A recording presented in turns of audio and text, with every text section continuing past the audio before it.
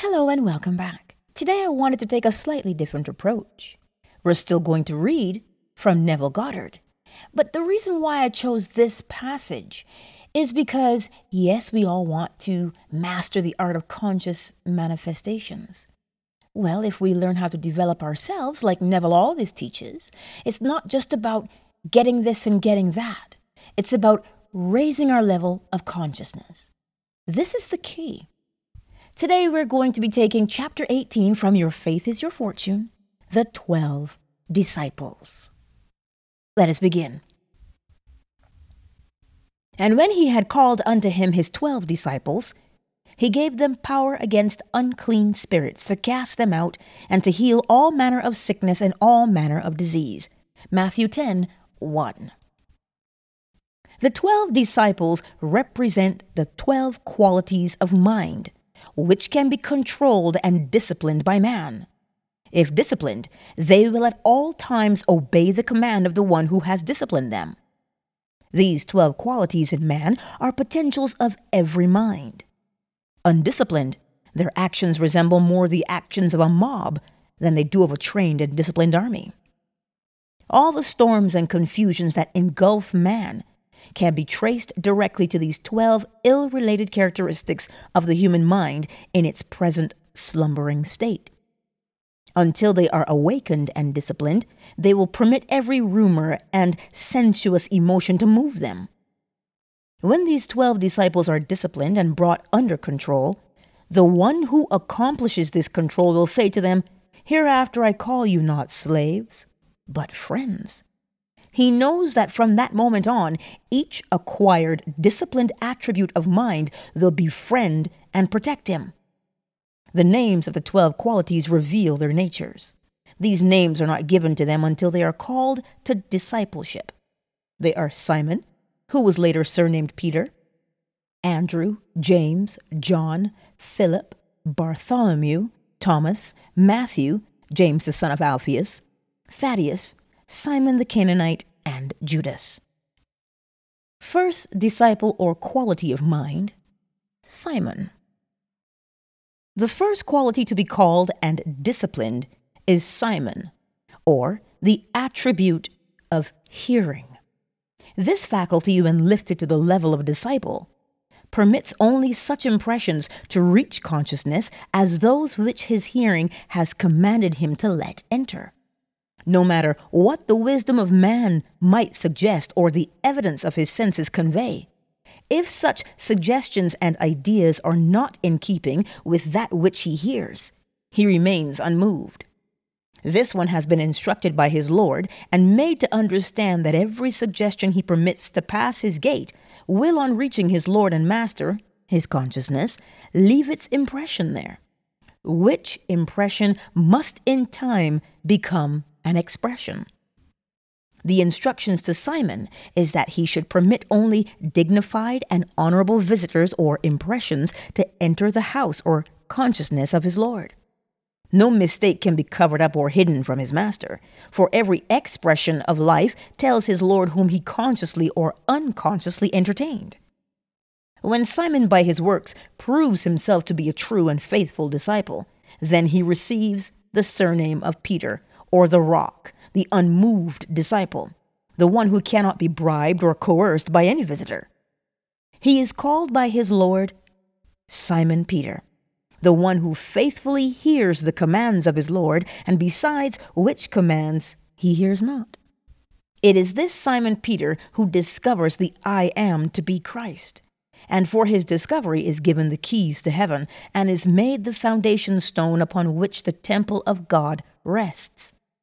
Buildings must have firm foundations, and only the disciplined hearing can, on learning that the I Am is Christ, remain firm and unmoved in the knowledge that I am Christ, and beside me there is no Savior.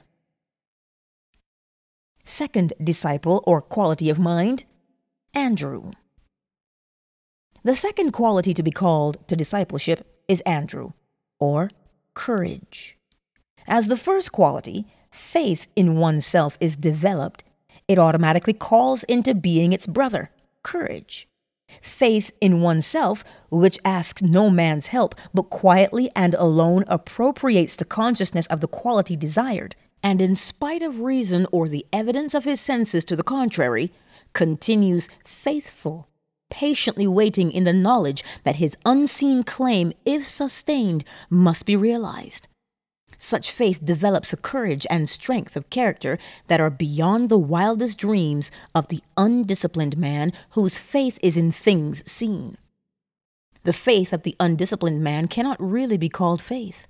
For if the armies, medicines, or wisdom of man in which his faith is placed be taken from him, his faith and courage go with it. But from the disciplined one the whole world could be taken, and yet he would remain faithful in the knowledge that the state of consciousness in which he abides must in due season embody itself.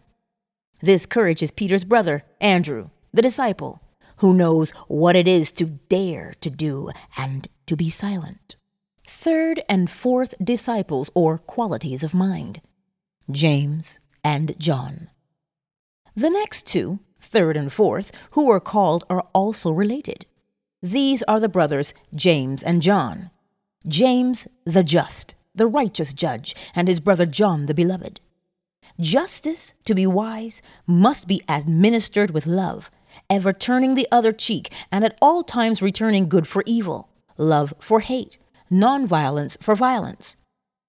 The disciple James, symbol of a disciplined judgment, must, when raised to the high office of a supreme judge, be blindfolded that he may not be influenced by the flesh, nor judge after the appearances of being.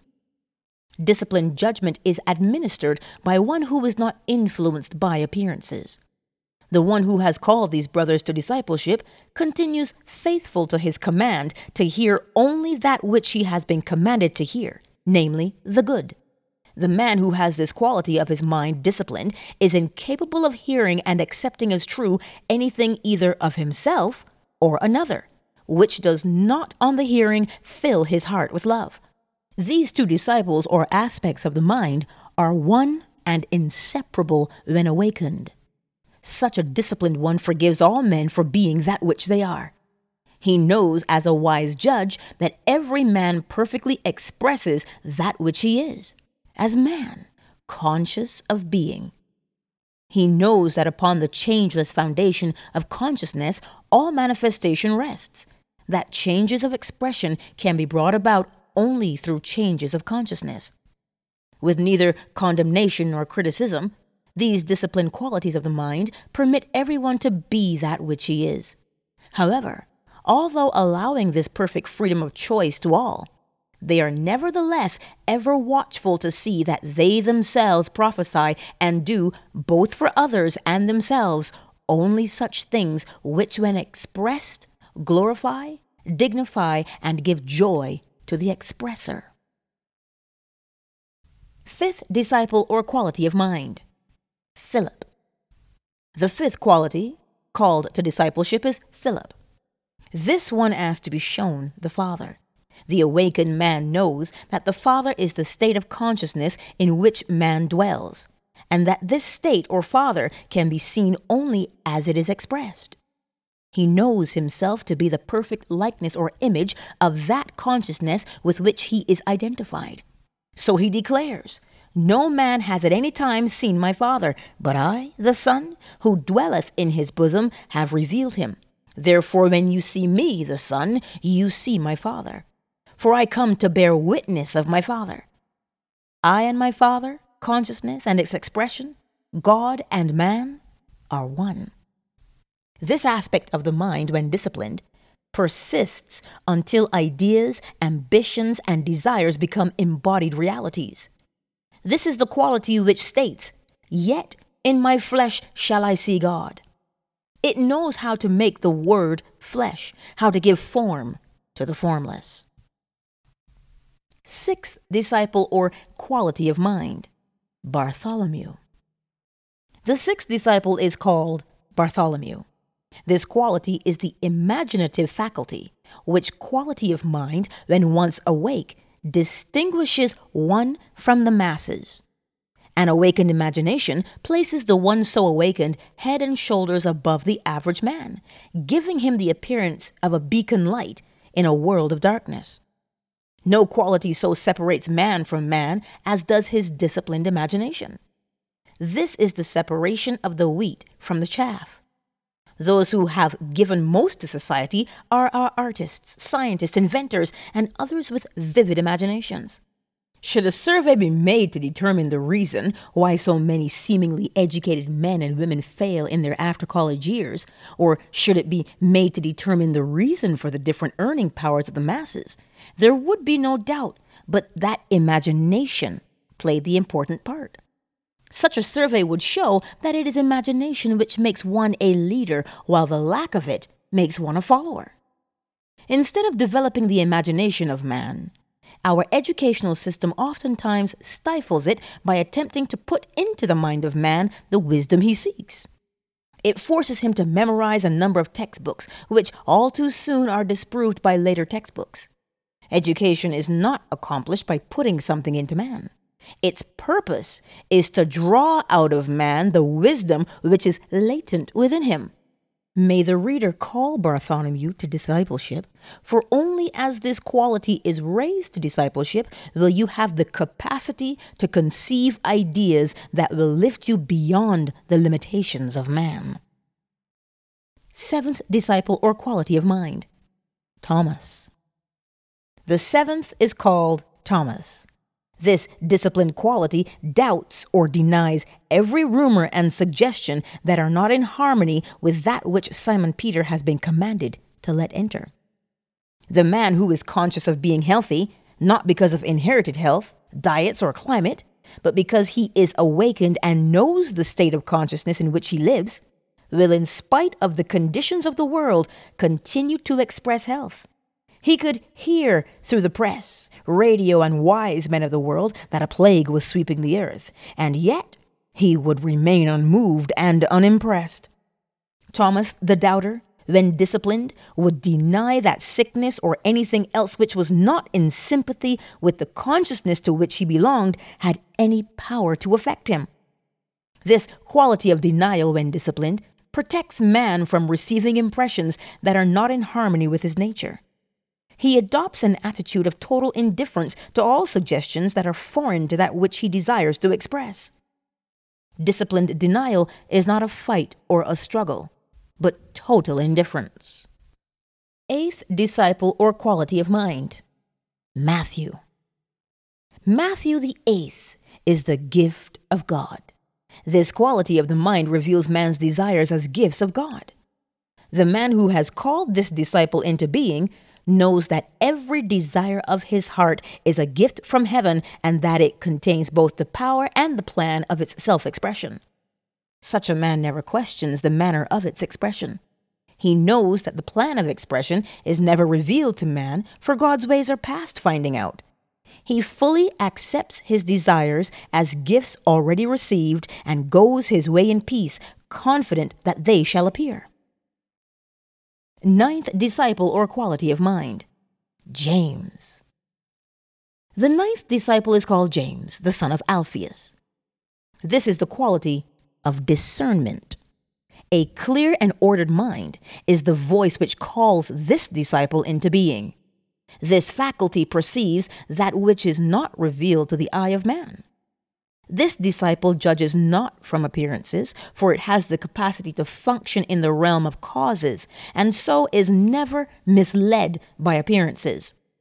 Clairvoyance is the faculty which is awakened when this quality is developed and disciplined.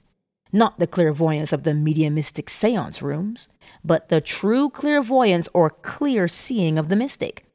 That is, this aspect of the mind has the capacity to interpret that which is seen. Discernment, or the capacity to diagnose, is the quality of James, the son of Alphaeus. 10th disciple or quality of mind, Thaddeus. Thaddeus the 10th is the disciple of praise, a quality in which the undisciplined man is woefully lacking. When this quality of praise and thanksgiving is awake within man, he walks with the words, "Thank you, Father," ever on his lips. He knows that his thanks for things not seen opens the windows of heaven and permits gifts beyond his capacity to receive to be poured upon him. The man who is not thankful for things received is not likely to be the recipient of many gifts from the same source. Until this quality of the mind is disciplined, man will not see the desert bloom as the rose. Praise and thanksgiving are to the invisible gifts of God, one's desires.